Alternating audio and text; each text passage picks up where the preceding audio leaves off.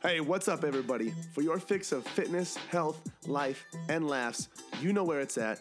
That's right, it's at the Podcast with your host, yours truly, Adam Pullman.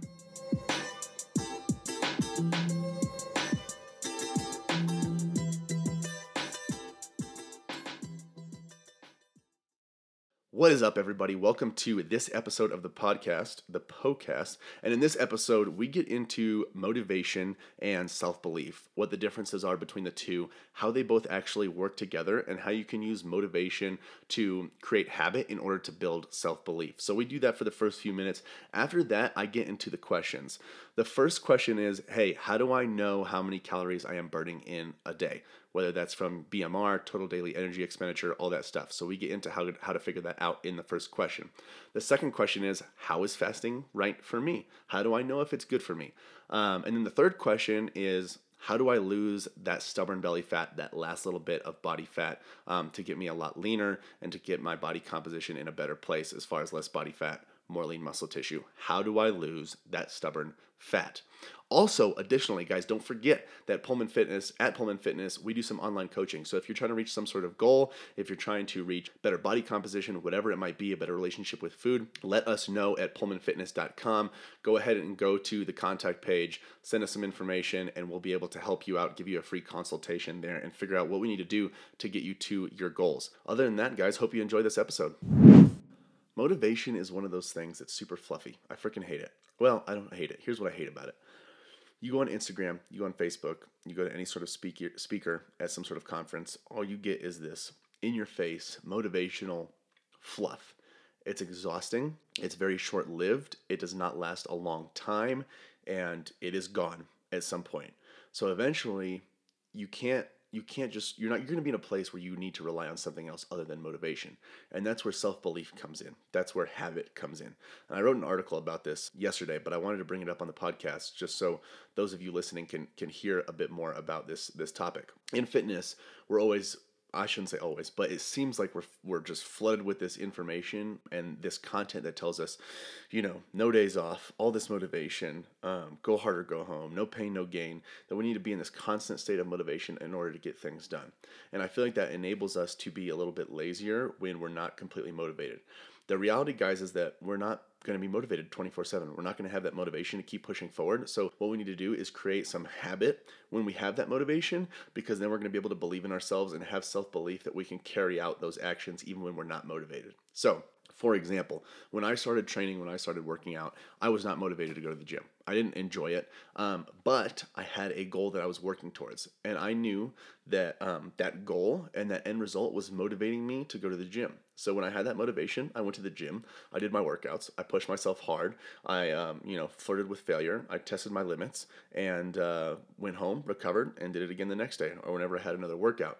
So I used that motivation that I had from the desired outcome that I wanted and used it to push me towards going to the gym when I needed to. Eventually, after a while, what happened was motivation left. Obviously, there are valleys that you come to along your fitness journey when you're not motivated. But when I got to those valleys, I had already created a habit from working out. I created a habit of going to the gym a certain amount of days per week. I made it a part of my daily routine, and I also learned to enjoy the process when I was at the gym. So no longer did I need this crazy motivation, balls to the wall, no days off type of mentality to go to the gym. I simply went to the gym and I ate cleaner foods, I ate healthier foods because I enjoyed it. I enjoyed the process, and I understood that it made me a better person.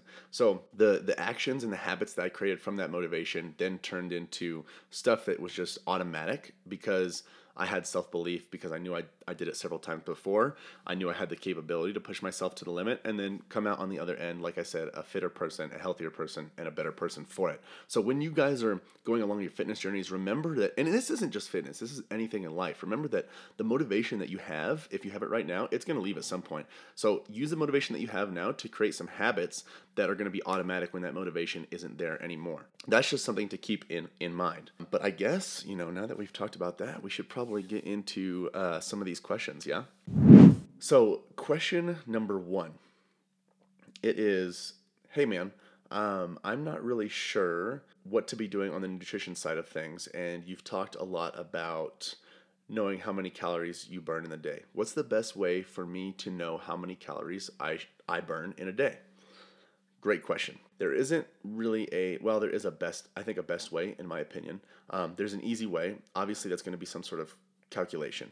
That calculation, you can find any of those on the internet. You can just plug your stats in, your height, weight, body fat percentage, lean mass, total weight, all that stuff, and it is going to give you a rough idea of what your BMR is, which is your basal metabolic rate, or your total daily energy expenditure, which is your basal metabolic rate in addition to the calories that you are burning doing other activity throughout the day. So that's going to give you a rough idea. But there are certain situations most situations where that calculation might not be completely accurate.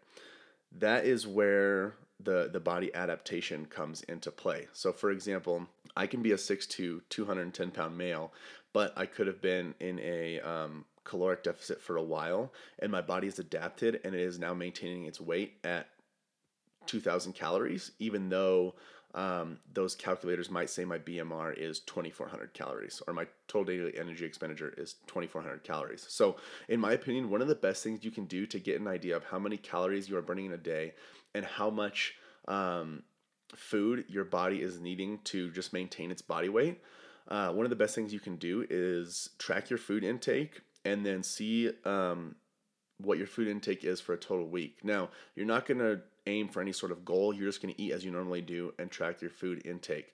And then what you can do to get a general idea is just take the average of your protein eaten every single day, an average of your fat and your carbs eaten, and then an average of your calories from those three numbers as well. And that will give you a rough idea as, okay, on average, I eat X amount of grams of protein. On average, I eat X amount of grams of fat. On average, I eat X amount of grams of carbs. And that is why my weight is maintaining at this weight.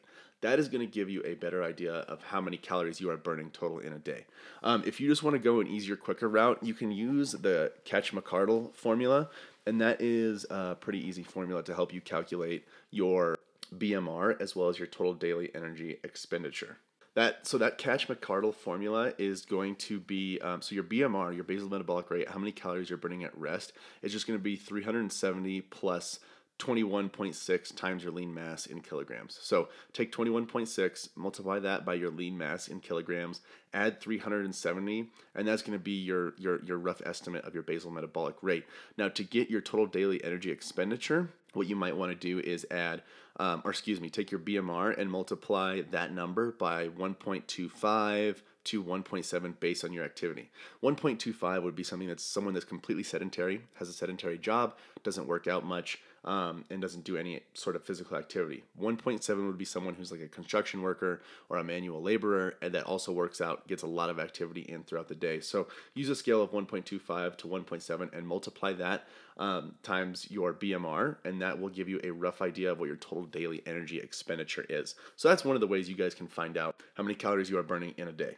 Next question is from Micah. Her question is, how do I know if fasting is right for me? Woof, that's a tough question.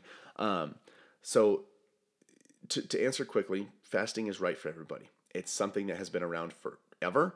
There is a reason it's in most major religions. Super beneficial for the body to get rid of old cells, bring in new cells. It's great for mental clarity, and it's also just great for understanding the difference between hunger and cravings. Because oftentimes when we think we're hungry, we are really just craving something. So it is right for everybody, but that doesn't mean everybody should do it. I think it is very important to have a healthy relationship with food first. One of the most common things I hear is that people want to fast for fat loss. If I fast, I will lose more fat. I heard that if I do the warrior diet, I will lose more fat. I heard if I do intermittent fasting, I will lose more fat. I think that if you are fasting, in my opinion, if you are fasting in order to lose body fat, that is something that can turn into a very unhealthy relationship with food very fast, pun intended. So if you are doing that, I do not recommend fasting. If you have a healthy relationship with food and you understand how food works with your body, you've tracked your food intake before, you understand how your body feels when you eat certain types of food, I would go ahead and give a fast a little bit of try. Always, obviously, consult with your doctor beforehand. But one of the easier ways you can just kind of ease into fasting is just build up. So start with 8 hours, which most people do every single day with sleep and all that stuff. And then you can kind of work up to 12, 16, 20, and then more. So you really start seeing benefits around the 24-hour mark, like some significant benefits to fasting as far as killing off old cells, bringing in new cells, healing gut microbiome, better digestion, mental clarity, regeneration of cells, all that stuff. You're really going to see it in 24 hours. You see a little bit of it before, between 18 and 20 hours. So it is definitely beneficial in that sense. That does not mean that you have to do a very long fast every single time. Even if you are doing a shorter fast, let's say for like 16 to 18 hours, it is still going to help you get a really good idea of what hunger and craving really is. It'll help you really understand what hunger signals feel like, because like I said before, when we eat normally, we're usually just craving something and we're not actually hungry. A good way to test that is by, if you think you're hungry, go ahead and ask yourself, okay, do I feel like eating X, Y, or Z? And if one of those foods sounds bad and you don't feel like eating that, it's probably a craving. You're probably not actually hungry, because if you're really hungry, pretty much any food that is thrown in front of you, you would be willing to eat. So that's one of those ways you can test your hunger versus cravings. But yeah, if you have an unhealthy relationship with food, do not recommend fasting whatsoever. If you have been tracking for a while, you understand how your body works with certain foods, and you want to play around with fasting and just see how it affects your mental clarity, your mood, your levels of energy, and all that stuff, go ahead and give it a try. But make sure you slowly build up. Don't just come from a place of never fasting before and then go straight into a 24-hour fast. That's going to be way too much. Personally, I do fast every once in a while. I do a little bit of intermittent fasting, maybe, I don't know, a few times a month for 18 to 20 hours. The reason I do that is because I like to give my digestive system and my gut a break from just digesting all the food, especially with where I'm at right now with my intake. I'm eating a lot of food, so I just want to make sure I give my body a break. That way, when I reintroduce food, it can assimilate the calories and the macronutrients and the micronutrients a lot better. If you were to think of your body as a sponge, it's kind of like that when it comes to absorbing your food. If you have water constantly pouring into that sponge, it's going to stop soaking up water at some point. If you are constantly giving your body nutrients, it'll still soak up those nutrients, but it might not do it as well as it would if it had a little bit of a break. So kind of look at fasting that way. It's a good opportunity to give your body a break, get some new cells regenerating in there. That way it's a little bit healthier, and your digestion performs a little bit better, and your gut is a little bit healthier when you reintroduce the food. Now, as I mentioned, I only do that a few times a month. You can fast multiple times per week, every single day, if you really feel like it. Once again, if you're just doing it for the fat loss benefits, it's not going to make that much of a difference. If you enjoy fasting because it enables you to eat healthier foods, it's better for your schedule, and you like to do it every single day, go for it. Like we've talked about before, the body is an adaptation machine. So eventually at some point, your body is going to adapt to all that fasting, and you might not see the benefits at the same level that you would if you were fasting a few times a month. So if you're doing it very frequently, those benefits might not be as significant as if you were doing it every once in a while. So keep that in mind if you guys start fasting. Next question is, how do I get rid of my stubborn belly fat? Woof. That is one heck of a question. I get it all the time, and it follows up with an answer people usually don't want to hear. Here's the thing. Your belly fat, especially in men, is the last place your body most likely is going to get rid of fat. It's just the way it is. It's just the last place it holds on to. Now, there is some individual variance. There's usually some differences in gender, which there are only two genders, just FYI. If males, like I said, we usually tend to hold on to the body fat around the lower belly, like that spare tire. Women, it's a little different. It can be thighs, it can be butt, it can be arms. It kind of depends on the individual. But there is always one last place that the body holds onto body fat. Unfortunately, it's not one of those cases where, especially for women, where you hold on to the body fat in the areas that you want to look a little bit more curvy, and then you just get rid of it in the places that you want, like your belly. That just doesn't happen. It just gets rid of it wherever it wants to. You can't spot reduce belly fat. You can't get rid of it wherever you want to unless you have some sort of plastic surgery or something like that. So here's what you guys need to keep in mind. If you really want to lose that stubborn belly fat, you are going to have to make some drastic changes to what you are currently doing. Losing those last few pounds of extra fat, especially around the lower stomach, is going to take some extra discipline. It's not the same as when you first started out and you needed to lose 30 pounds of body fat and you lost a bunch of fat by exercising more and eating a little bit less or eating healthier foods. It's not that simple anymore. That's why you see competitors who are getting into the single digit body fat percentages. That's why they're extremely dialed in, because in order to manipulate and trick the body, we have to have data on everything that's going on. The amount of calories that you're burning in your activity, how much food you're eating, all the volume that you have in your training sessions, all that needs to be taken into account and tweaked and adjusted, and then it needs to be assessed to be seen how it's influencing your body composition, how it's changing your body. So now that doesn't necessarily mean that you have to get as serious or as strict as a competitor, but if you are wanting to get into those lower body fat percentages and really get rid of the belly fat, in the extra fat in those stubborn areas, you're going to have to get a little bit more dialed in than you were before. What does this mean? In my opinion, this means tracking your food intake, tracking your macronutrient intake, and making sure that you are meeting a certain amount of macronutrients every single day, tracking your training volume, tracking your activity outside of that, your NEAT, which is just non-exercise activity thermogenesis, just a fancy way of saying your activity that's done outside of exercise. So walking around the house, folding laundry, vacuuming, chores, all that stuff. Usually a good way to assess that is just seeing how many steps you're taking in a day.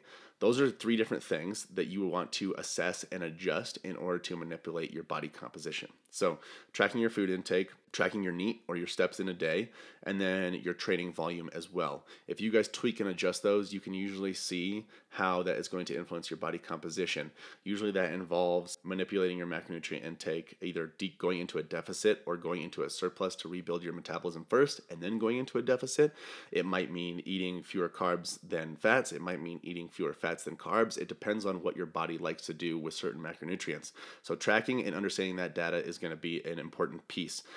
Second thing, like I said, is going to be seeing those steps. As you get closer to your goal, you can increase your steps every single week. Okay, this week, every day I got 10,000 steps. This next week, my goal is to get 12,000, then 14,000. That's something that you can tweak and adjust and see, okay, this is how that work or stimulus has affected my body composition.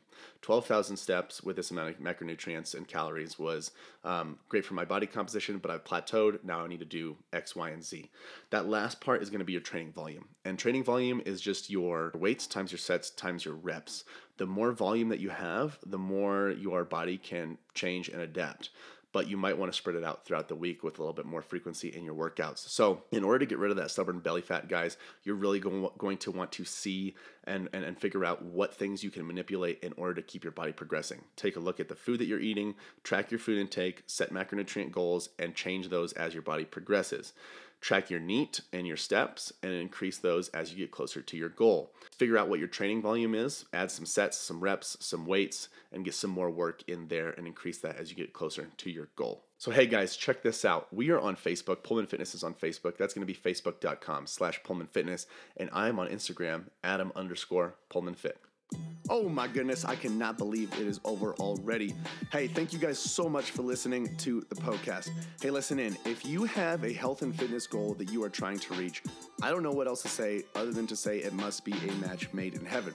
If you didn't know already, Pullman Fitness exists to transform the body, mind, and spirit through personal coaching and sustainable fitness plans for any stage of life. So, if you want to reach your goals, build sustainability, and enjoy life all at the same time, you guys got to check out Premier Coaching at Pullman Fitness. From custom-tailored programming to 24/7 access to your personal coach, you'll have everything that you need to succeed. You guys can find out a lot more about Premier Coaching as well as our membership program at PullmanFitness.com. Hey, if you enjoyed the show, share the love by leaving a 5-star review and introducing the podcast to your friends and family. As always, thank you so much for listening, and until next time, this is the podcast.